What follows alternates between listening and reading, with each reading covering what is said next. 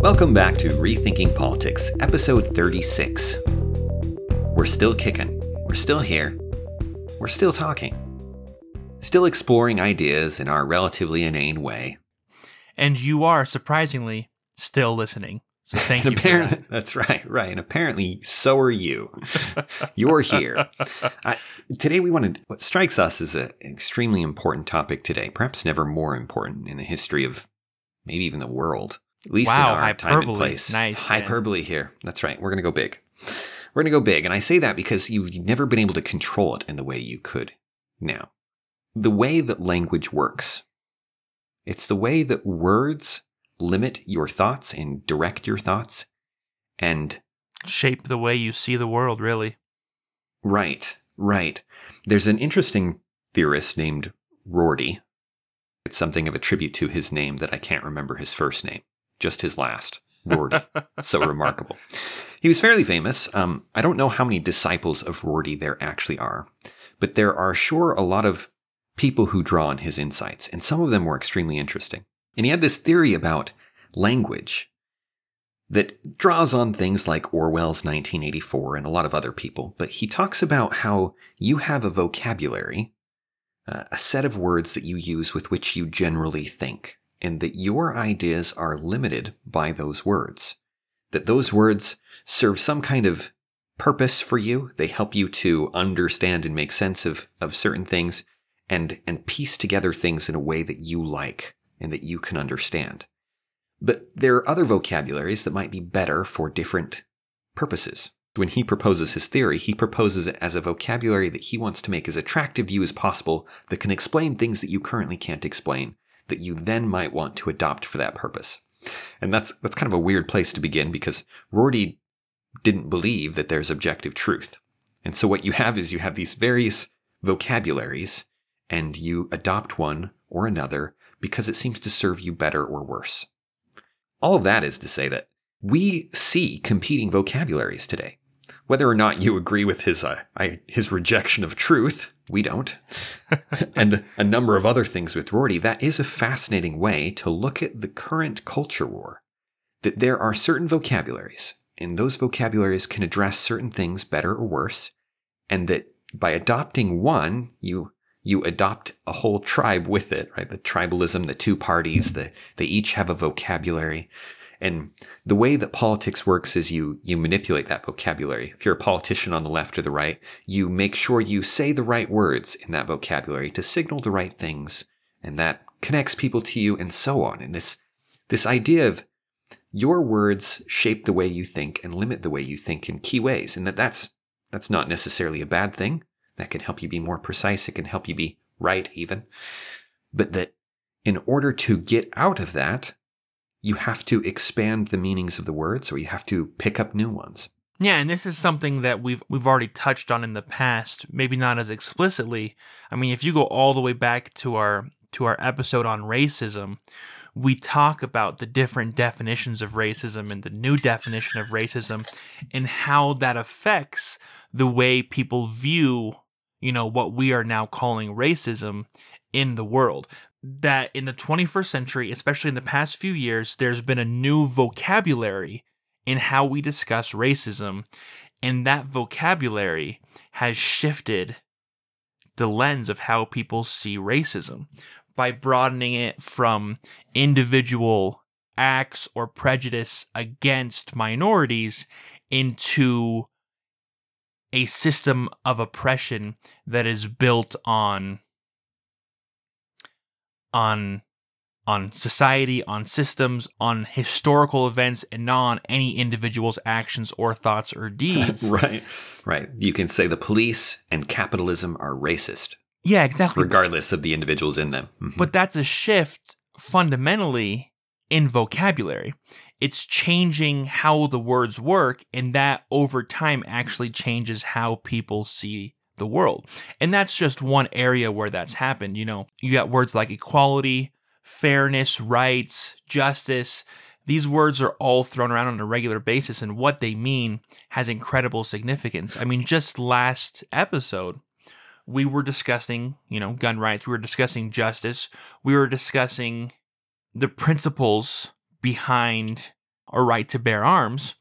And I stumbled in using the term rights because rights has so many connotations in our current culture that as soon as I started talking about rights, you all knew what I was talking about, or so it appeared, because Yes. there's a whole vocabulary that goes with that word. And so I'm stuck. I'm stuck in this rut of what rights means, and it was hard for me to get out of there. I had to find different words to fight that vocabulary because I wanted to explain an idea that was separate from that vocabulary. And that's what we're talking about here. There's nothing wrong with that vocabulary that has to do with rights, except in the sense that it limits my ability to think out of a particular area. And that's the danger with these vocabularies, is you get stuck in a vocabulary and it's going to shape how you talk about things and actually how you think about those things. And so in order to expand that, you have to expand your vocabulary and talk about things in a different way, which can be incredibly difficult. Take it from someone who just recently had to do that mid-episode ad-lib, and it was a little bit ugly. Well, in what you're saying, the way we're using the word vocabulary is obviously different than a common usage. We're talking here the words that kind of make up the lens in which you see the world. And when you were talking about the fact that you have to shift those within your own mind to kind of think about new things and to engage new ideas. Normally when you see something new, what happens is it's kind of assimilated into the terms that you already understand and the way you already look into, right? Your lens has a place for that, and it just puts it in that place. But you want to avoid that. You want to try and examine these things for themselves. And the other thing I was thinking as you were talking is that this becomes a nightmare when you're talking about two different people, right? When you're trying to communicate something. Because when we say rights, I have a good idea, depending on which background someone is from, what comes to mind. Right? Mm-hmm. When I'm talking to someone who is very liberal and I say rights, now they might be assuming that I'm coming at it from the perspective of a conservative, and then they've pigeonholed me. They've got some sense of where I'm coming from that may or may not be accurate. And then, or they think that I'm with them and I've assumed their theory of rights, which includes a number of other things that's completely different. These are very different concepts, and we're trapped within this same word. And so much of liberalism, by liberalism I mean kind of the ideas that came out of the Enlightenment, ones that you mentioned just a moment ago, Brad, the equality, rights, fairness, truth, justice, these kind of concepts as we know them are so fragmented at this point. There's so many, everyone has their own way of using them, to the point where even truth, which seems to be the least flexible of these, there's my truth and your truth, depending on which circle you're talking about. Despite making the word entirely useless,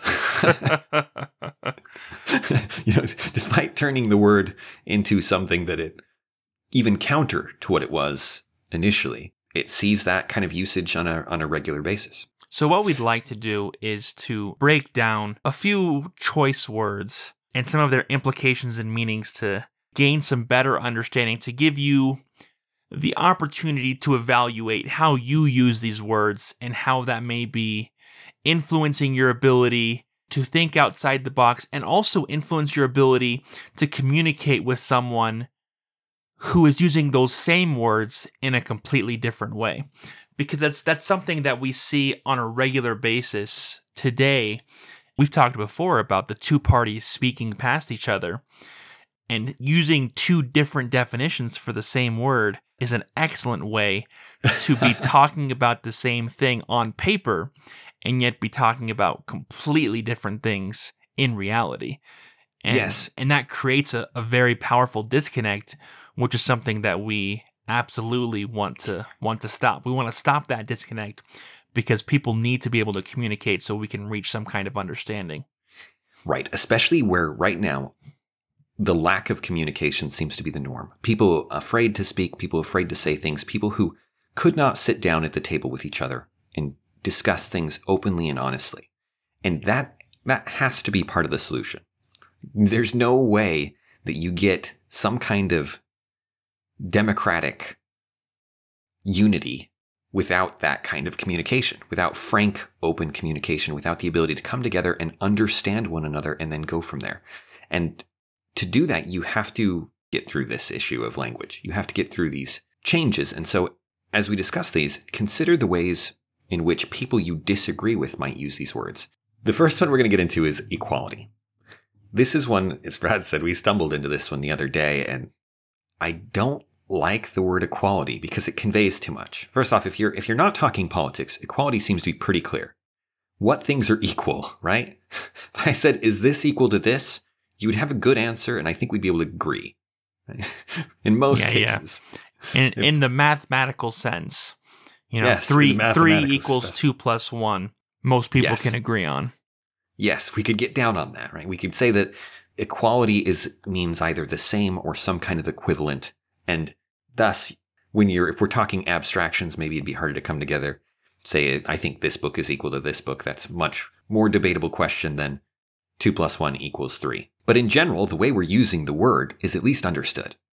Right? We might disagree on what is equal, but we would agree on how it's supposed to be used. How the word is used. What about when we say all men are created equal, as the Declaration of Independence does? Yeah, then it becomes a lot messier real quick. Ibram Kendi draws on equality. It's one of his fundamental principles. He believes that all men are created equal.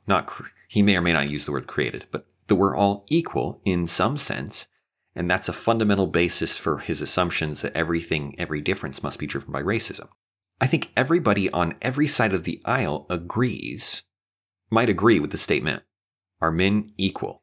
Are we equal to each other? Is every human being equal to the others? At least in some sense. I think most people would say yes, maybe even everybody.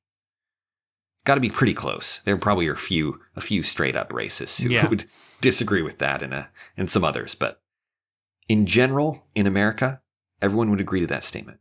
But what on earth do we mean by it? One of the interesting insights of Jordan Peterson that I think is really valuable is that as soon as you set out to do a task, you create a hierarchy of competence.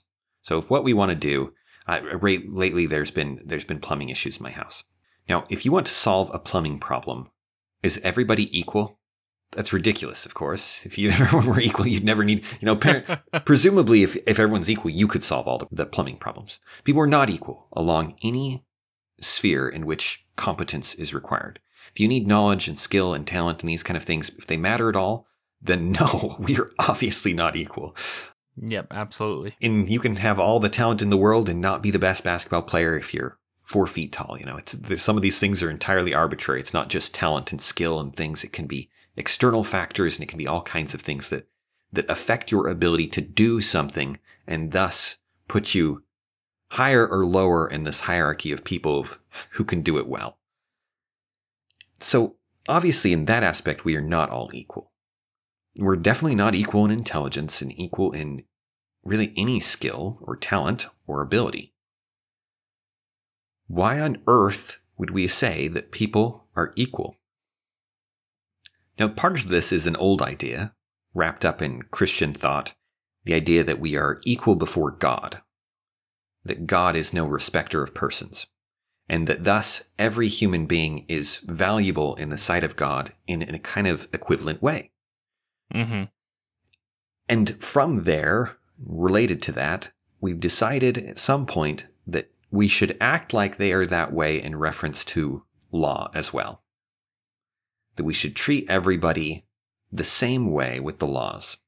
That if you commit a crime, regardless of your race, regardless of your talents, regardless of your connections to the king or to some senator, you should be punished if you broke a law. Mm-hmm. And that there should be this kind of equality. Does that have anything to do with whether people are actually equal in any sense? Not really, Dan. Not really. Indirectly at best. It's almost a completely different concept. It is. It is a completely different concept, which is why whenever I use equality, I hesitate because it implies so much more than what we mean. It implies, especially when we talk in terms of race now, there's a lot of talk about equality of opportunity versus equality of outcome. Usually equality of outcome is talked of in terms of equity, whereas equality is usually limited to opportunity. But again, these are new spheres for the idea, none of which are necessarily tied to what we think of as equal. Again, we're using equal to describe the opportunities, not the people. We're using equal to describe the stuff in terms of equity, not the people. And so equality in terms of human beings, in what way is that applicable? Well, we should certainly treat them equally before the law. But why? Why? It's not because they're equal. They're not. We're all incredibly different, which is why we're discussing this idea. You see how this word conveys so much more than we want it to, and so much more than you can actually see.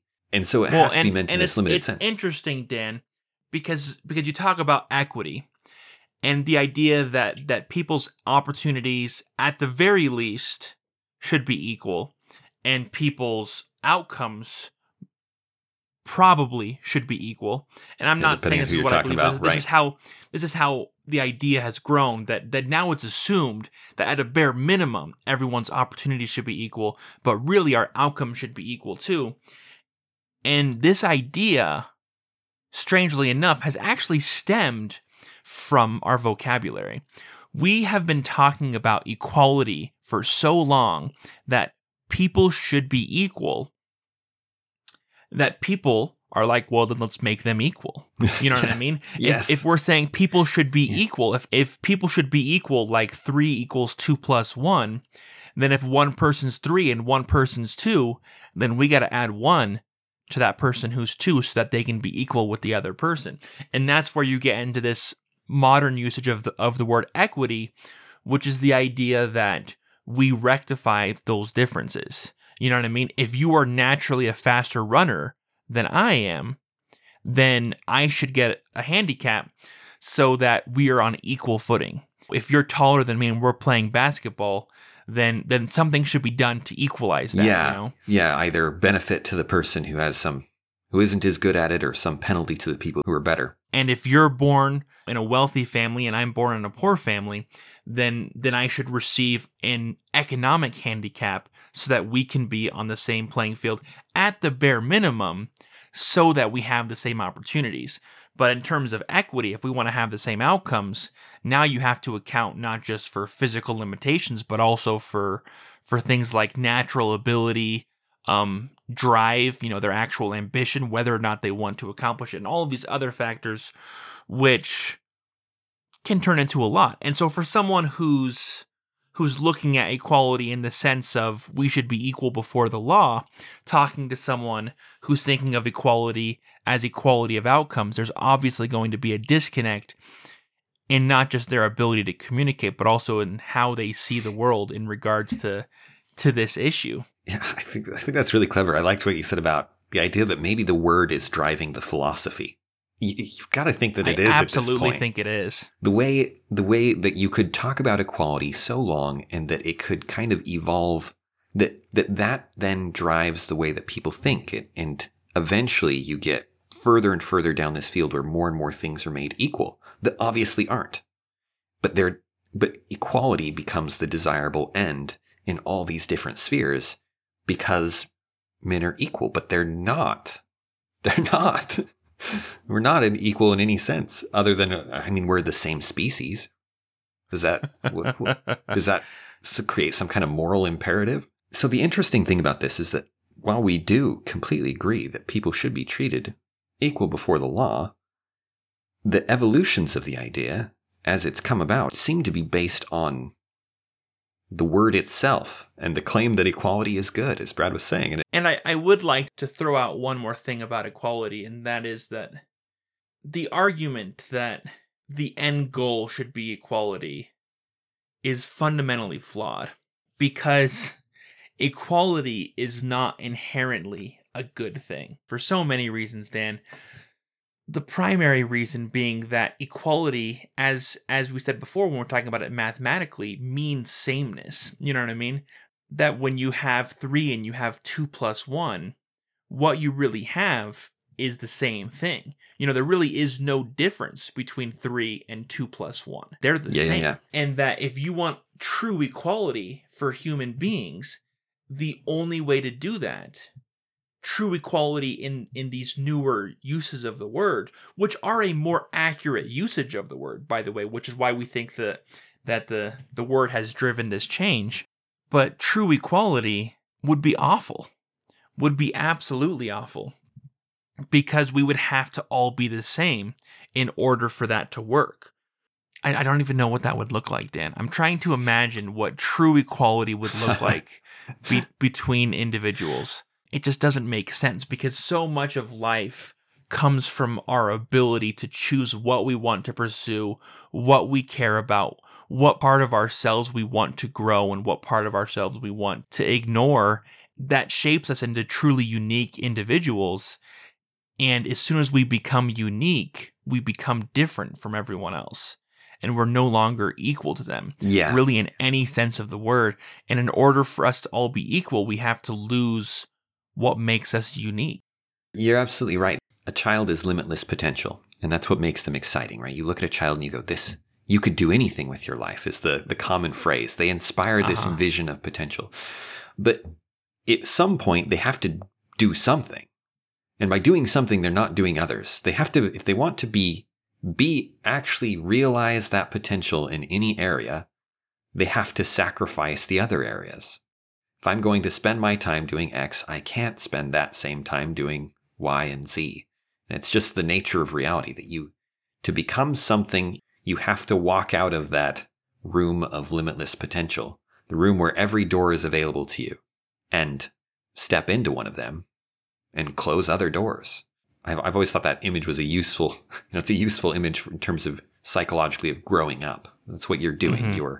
You're moving from a child who could be interested in everything and enjoy everything to having to actually do something. And then by doing that, you lose other opportunities. And it's a sacrifice and it's a cost, but it's also beautiful because then as you said, you can become something, and you want to become something, something that's of benefit to others and that can do good things. And that hinges on your choices and certainly on your opportunities. I'm sure a lot of people are hearing this being like, kids aren't at limitless potential. Some of them lack the talent to do certain things. Yes, of course. And some of them lack the wealth to have certain opportunities.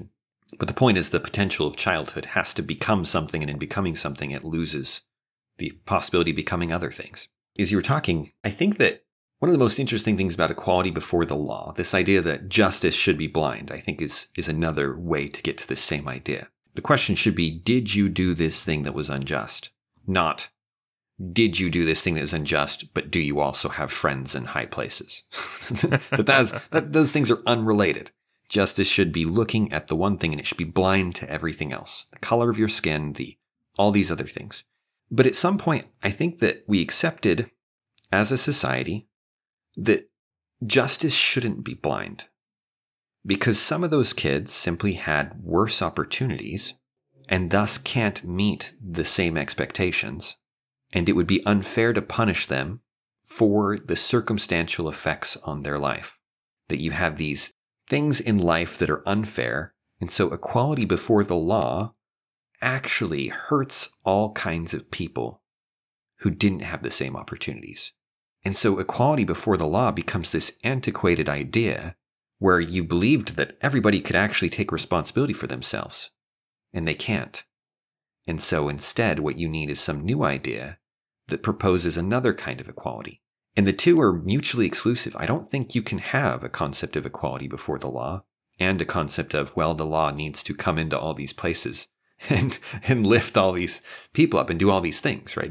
These things seem to be at least in tension with each other. Yeah. Which brings us to another handful of words that we want to discuss that are all interconnected.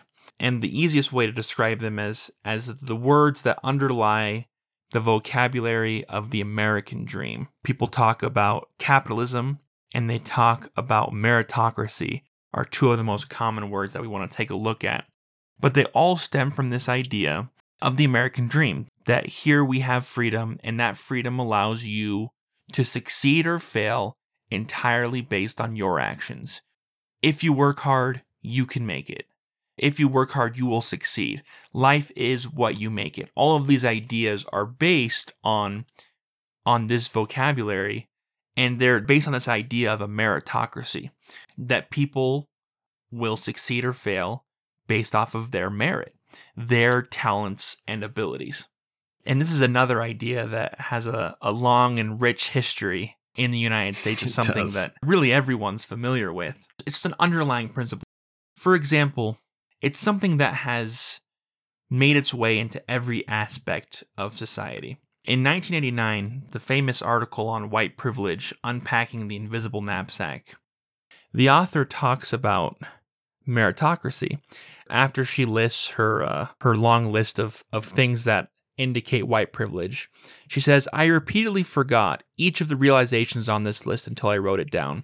For me, white privilege has turned out to be an elusive and fugitive subject. The pressure to avoid it is great, for in facing it, I must give up the myth of meritocracy. If these things are true, this is not such a free country. One's life is not what one makes it.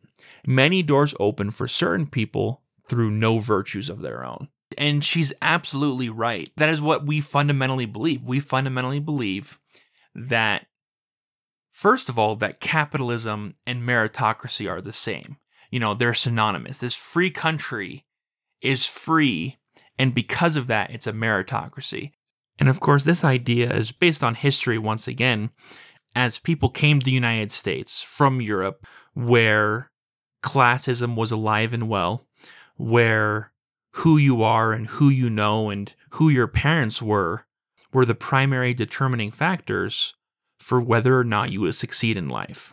That what you did and how good you were at what you did really had very little impact on whether or not you would be successful.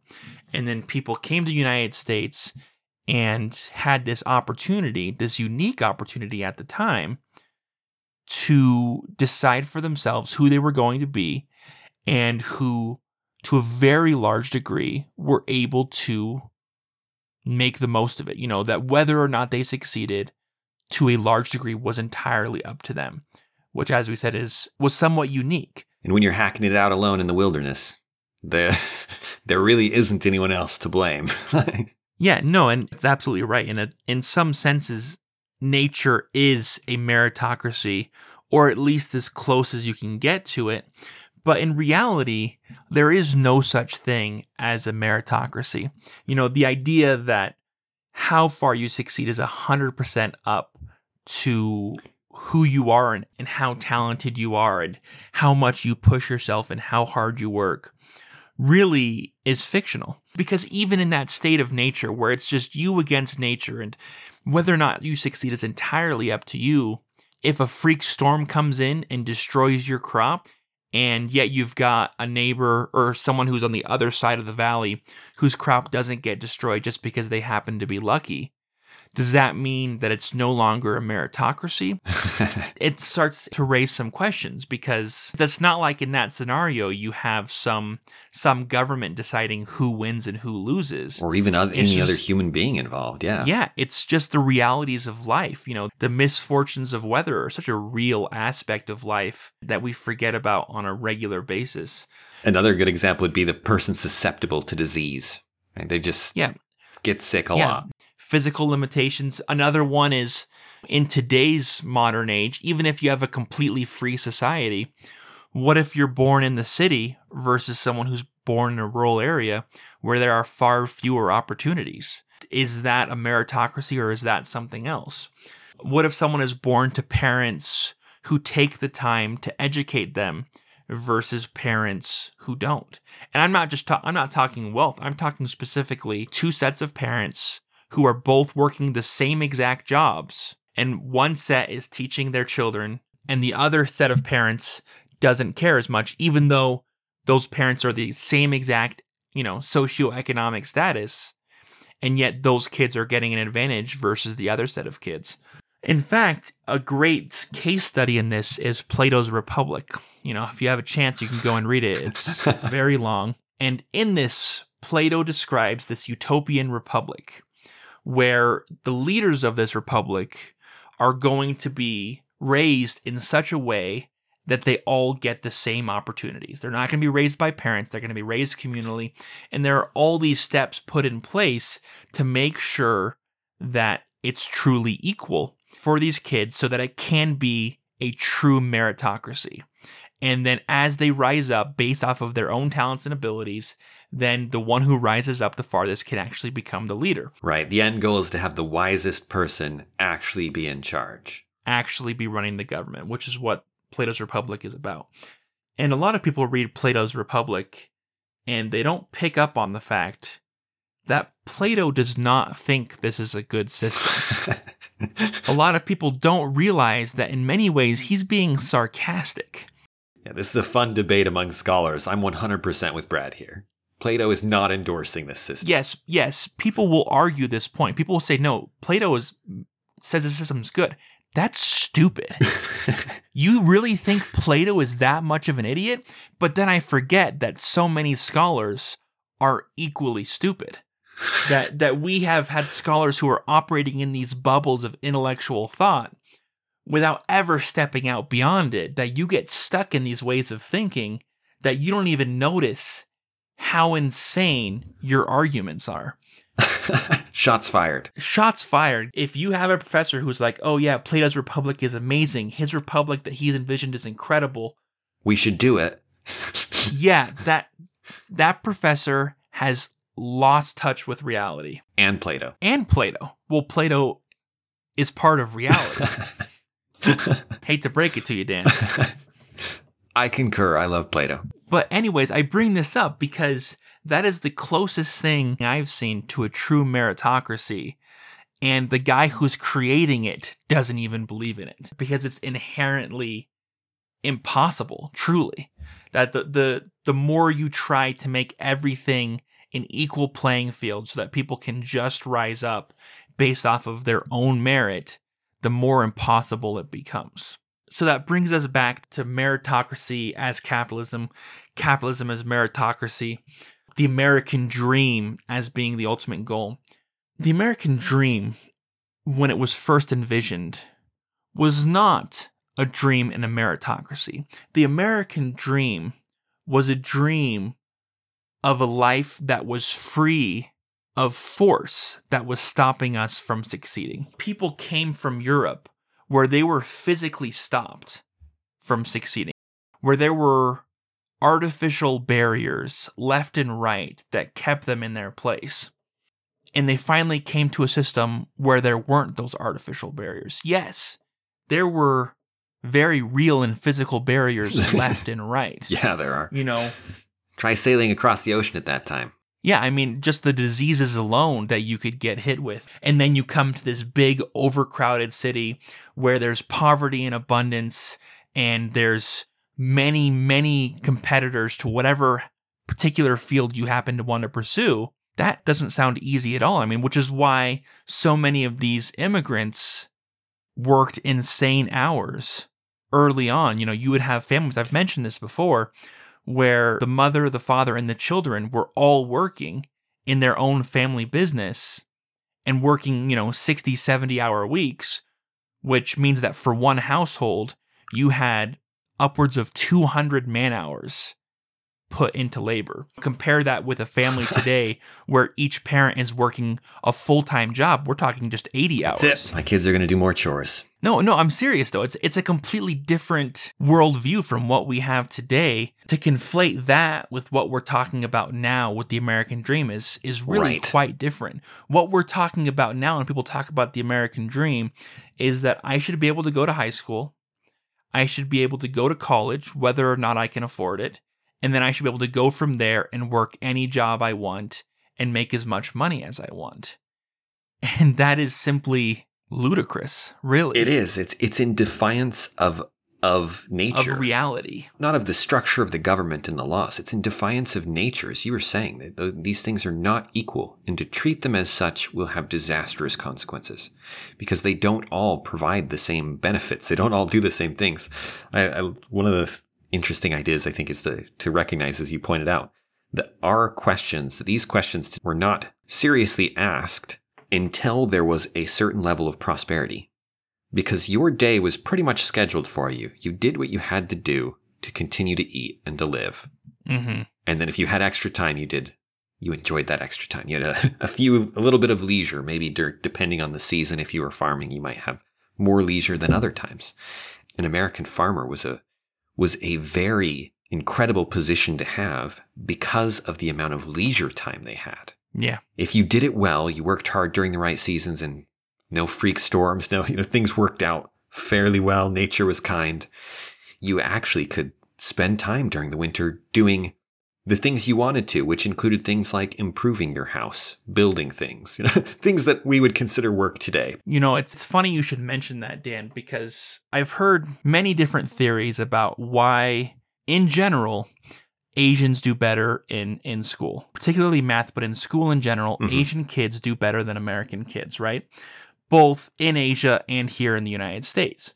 There have been questions raised about why that is. Culturally, what is it culturally that's created this shift? And I heard a theory once that I thought was incredibly interesting. And they said, that there's a number of factors, but one of the earliest factors that led to this is the growing season for the different types of crops. That an American farmer who's growing wheat or whatever works a certain number of hours a year, and they have a large amount of downtime in the winter, and then in the summer there's only so much they have to do, and then they have intensive planting and harvesting seasons where they have to work really hard in spring and fall. And that has shaped how Americans like to work. And then, of course, how they work has shaped how they like to study. Because, the parents are the ones who are having the kids study. Especially when you go back and you look at when school wasn't a government function and was really up to the parents. And the parents were organizing and et cetera, et cetera. Then you cut to rice paddies in Asia. Rice paddies are much more time intensive. They have a much longer growing season, and even during the summer when they're just growing, the rice paddies have to be maintained every single day, and it's a much more intensive process. And if you look at the number of hours that a rice farmer has to work per year versus an American farmer at the same time historically, the number of hours that rice farmer had to work was way, way higher. And they simply had to work more. They had to spend more time working than the average American did. And it shaped how they educated. Shaped everything, yeah. Yeah, it shaped every aspect of their life because life was just about work. And in America, for a long time now, not just the past 5 or 10 years, but for a long time now, the working class has been a class that's had a lot of leisure time. The 40-hour work week, if you think about it in terms of the number of hours that you're awake every day, is only a fraction of it. The majority of the time that you're awake, you're not working. I work a 40-hour work week.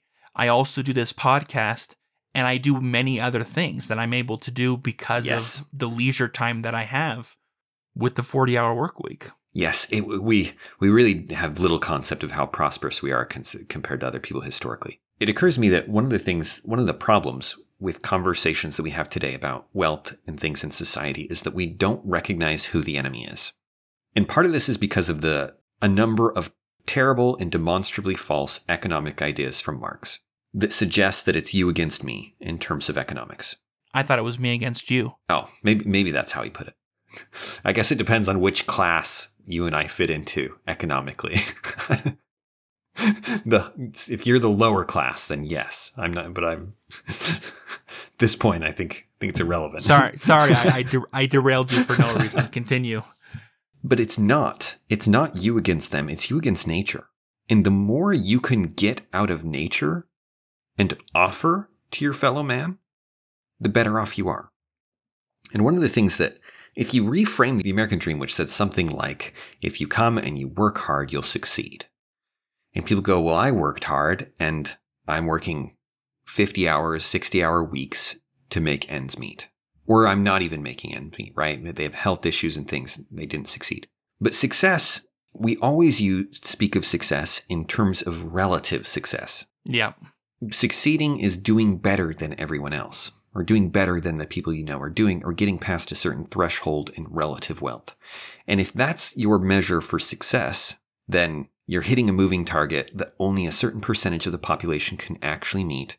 And if there happens to be more people who work hard than that, then it doesn't fit. And again, as we said, nature is such that there are so many variables outside of the things that you control things like the family you're born into, your race in cases where there is racism, and all these other things come in here and are at play. Now, no doubt, if you work hard, you will do better than if you don't work hard. That's for sure.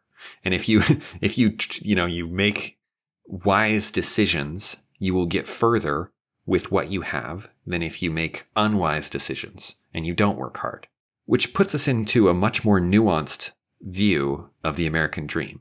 What are you trying to succeed against? I think you're trying to succeed against nature. I really like where you're going with this, Dan, because in terms of meritocracy and how people are viewing the world today, the way they look at it is if you have wealthy parents, you have an unearned advantage. An advantage that you didn't earn, but your parents earned. And that is absolutely true. But really, and what you're hitting on here, Dan, is that we all have an unearned advantage. What we should come into when we come into the world is us versus nature, with no tools, no resources, or anything, because we haven't earned them. We have not earned anything, right? When we're first born. Right. We have literally earned nothing. There's nothing we've done that makes us deserve anything at all. And so we all come into this world with incredible unearned advantages that range in scope from the least to the most, from someone who comes into desperate poverty to someone who's born to Jeff Bezos's family. Bezos's?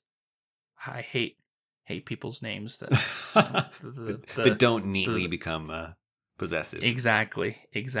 Thank you. I've never been good at grammar. But none of these people deserve it. And so you absolutely do have inequality in what we're getting. We are not getting an equal footing. Absolutely. The opportunities that I have are not the same as the opportunities that you have, Dan, or that someone else has. And that means that we truly don't have a meritocracy.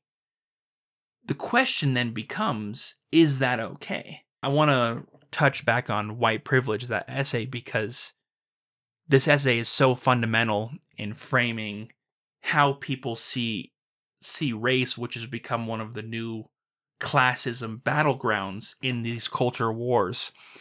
And it's so interesting because she calls white privilege, really this invisible knapsack, right? It's even in the title, unpacking the invisible knapsack of all these advantages that white people have without realizing it, right? And then she goes on to say that this white privilege, for this reason, the word privilege now seems to me misleading. And I'm like, okay, we'll rewrite the essay. Sorry, I couldn't help it. It's not free form here. We can change it. We usually think of privilege as being a favored state, whether earned or conferred by birth or luck. Yes, some of the conditions I have described here work to systematically over-empower certain groups. Such privilege simply confers dominance because of one's race or sex. And then earlier she mentions, talking about white privilege, after I realized the extent to which men work from a base of unacknowledged privilege, I understood that much of their oppressiveness was unconscious. And she goes on to talk about how she realized that her oppression of minorities was unconscious because of her white privilege. And so what's happening here in this essay is she's saying white people have more opportunities and advantages as a general group than minorities. And I actually agree with that. In general, if you take a look at these groups as they are right now, at least in the United States, white people in general have more opportunities than let's say specifically black people. If you just say minorities, it becomes a little more obfuscated. Right, because you'd say the opposite if you were talking Asians, yeah. Because she then follows that up with, therefore, white people are oppressing black people and white people are dominating black people. And I couldn't figure out how you go from one to the other.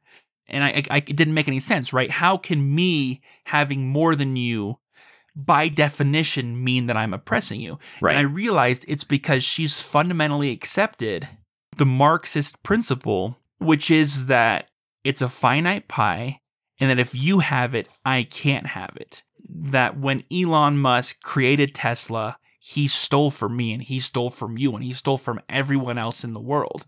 And the only thing that's just is for him to give some of it back.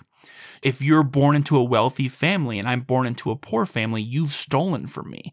You've stolen opportunity from me. And that's what's happening on a racial level is her argument, and the argument that has become mainstream today. Really, the arguments for classism and racism are very closely tied together, and it's the argument that's based on meritocracy and based on equality, which is that we have to be the same in order for it to be just. Which is so interesting because you and I are different in a variety of ways. You're better than me at certain things. I'm better than you at everything else. Just kidding. Exactly. And we're equally good at nothing. And we're equally good at nothing, which is an amazing, amazing talent. And I would not begin to say that because you are physically bigger and stronger, that you are oppressing me. Even though that does, in fact, convert into you being economically more capable in some spheres. It's true. You did struggle when you worked at my warehouse. I did. Let's just say that if I were 40 pounds heavier, that would help a lot in trying to tip a fridge over. I still remember the first day you were loading and I was like, yeah, it's really not that bad. And you just looked like you were going to die. You looked so done. I'm not like a tiny person. You're basically a tiny person, Dan. I hate to break it to you. But I am very light. With how scrawny you are, light. You're wasting away. Anyway, I'm going to edit that out there. Insult me on this. Cut that whole thing Just kidding. And if you were to say that everybody of a specific race had some opportunity of some kind that everyone else of every other race, even if it were legally put in place, would I describe that as oppression? I would certainly describe a legal mechanism stopping people from doing something as oppression. Well, and Dan, that's a good point, because what happens here when you change the vocabulary is you obfuscate the real issues. You know, when you say that everyone who's wealthy is oppressing everyone who's poor, you make it very difficult to find out who is actually oppressing, because there are some people who are wealthy who have become wealthy through nefarious purposes, who have done it by oppressing others, by stealing from people in many different ways. But instead of looking for those people who have actually oppressed, kind of like with racism, instead of looking at those people who are actually oppressing minorities, who are actually asserting dominance over minorities, who are actually creating systemic racism through whatever institutions they're working within, instead of looking at those individuals and doing something about it, you say everyone who's in this group, everyone who's in this class is oppressing the other class, which is a classic Marxist idea. You stop looking for the individual instances because they no longer matter. All that matters is the classes. Yeah, you start to lose track of individuals. And with that, you lose track of justice, frankly. If people are capable of, if I am born, we'll say that my parents were extremely wealthy and they had this mansion. I'm born into this mansion, and they pay for a tutor, they pay for all these things, they have all these connections. I could sit around and do nothing and have a great deal of wealth for the rest of my life, be able to enjoy all of the privileges of the highest things in life. How have I wronged you if the only thing you can point to is that you didn't have those things? Where is the injustice? Where is the thing here that says, stop, something has happened that should not have happened, that was immoral, and that requires force to correct? Where is it? Because if all you can come up with is that, well, now what needs to happen is there needs to be some kind of redistribution, if you can't show me the injustice, if you can't show me the place where something was wrong, where something evil happened that should have been prevented, even if it took violence to do it, then we may be looking at nature. Right? We may be looking at just the way the world is, rather than something that governments and the force of violence should be intervening on. You know, and I feel like you've hit on another idea there, Dan, that I'd love to address. And that's the idea of talking about individuals or talking about society. Those are another set of words we were going to talk about in a slightly different light. Yeah, especially individualism. You've heard us complain about the word society. Well, and it's for this reason exactly, because when you talk about generalities, it's so much easier. It's so much easier to say that the rich have gotten rich through unjust means, that the rich are rich and that's unjust, and therefore their money should be redistributed to the poor. Yeah, I wish they were saying what you first said, that the rich are rich and because they did something wrong. unjust. You could fix that. Yeah, no, but they're saying that it's unjust because they're so rich. With Biden saying, I will not tax anyone who makes less than $400,000 a year. His argument is basically that if you're making over $400,000 a year, you really have too much money. That no one should have that much money and that it's unjust. And that's why it's perfectly fine for him to take that money. Because clearly he thinks it would be wrong to take that money from people who make less. You know what I mean? Yes. Yeah. So there is some moral principle here. There's a moral principle here that he thinks it would be wrong. That taxation is not inherently great. Otherwise, you just tax everyone. That he is hurting these people by taxing them. He understands that. And so why is it just for those who make over $400,000? It's because it's more money than anyone needs. It's that Marxist idea again, and therefore it's unjust for them to have so much money. When you think about it in the broad sense, you're like, yeah, that makes sense. But then you hear about, if you look at one individual who it's actually making over $400,000 a year and how they made that much money and the work that they did and the value they created for society, then it becomes a lot harder to justify it. Let's just look at Jeff Bezos for a second. There are many things that are involved in the legal system that complicate this issue. But at the very least, Jeff Bezos created something that has made our lives easier and better. Otherwise, we wouldn't be using Amazon. Amazon has definitely made my life better. And that's real value that Jeff Bezos has created for me. Yes. And in exchange for that value, I've given Amazon my money, some of which has gone to Jeff Bezos. Where is the injustice in that transaction? Because if it was unjust, shouldn't I have refused to purchase from Amazon?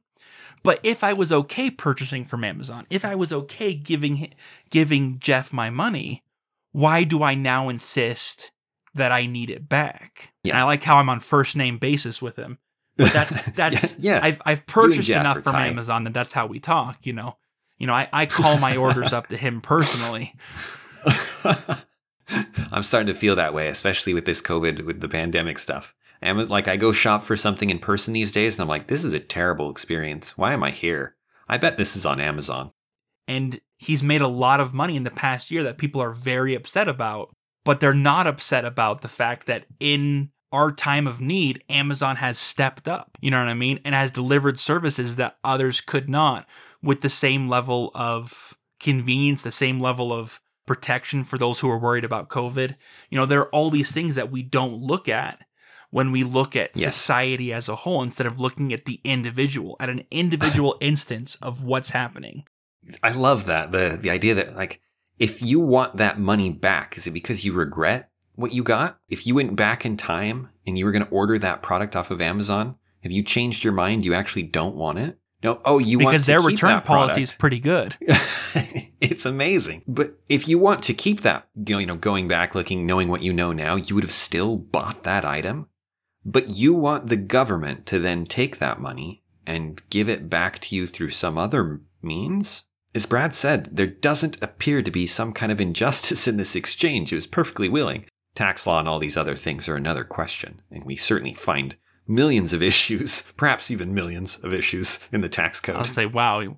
What is that? There's 70,000 pages. How many does that have to be per page? 10? There may be a million issues, Dan, but we're never going to find them.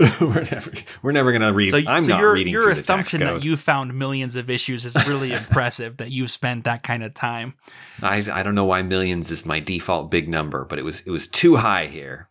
After I find about 4 issues, I'm done. I'm like, that's too many. So there are a lot of issues with the laws and things about it. But in terms of the actual exchange there, and what is it that you're dissatisfied with? And if there is, why did you buy it? Or just don't buy from it again. Go give him a mean review. When you're looking at individuals, you can talk about justice. When you're looking at what somebody did and why they did it and what their background is, you can even make allowances. You can structure a justice system better than ours. that can take into account circumstances in ways that ours doesn't. That can take into account the whole picture, which is what restorative justice attempts to do. Mm-hmm. But when you look at a group, what is group justice? What is social justice? That's the term for it. It immediately stops resembling justice. There's a great phrase, indiscriminate justice, that cracks me up to no end. The idea that you're going to deliver some justice, but it's going to be indiscriminate. You're not particularly concerned with who's on the receiving end of the justice. At which point it's not justice, which is what makes the words funny. There are days where you're angry, right, at the world. You feel like someone's wronged you, and you just want to let somebody have it. This is indiscriminate justice. And of course it's not justice, because justice must be discriminate in that it has to apply to the people who did the wrong thing. And if you're looking at social justice across classes, what original sin are you punishing them for? Yeah, and that's an excellent point, Dan, because fundamentally, classism, whether it's traditional wealth classism or the new racial classism, is never going to be just because you're trying to execute justice on an entire group of people. You know, it would be like if there were a murder in a neighborhood and they cordoned off the neighborhood as soon as it happened, right? And so they stopped, 100 people in that neighborhood from getting out, and they know one of those 100 people is guilty.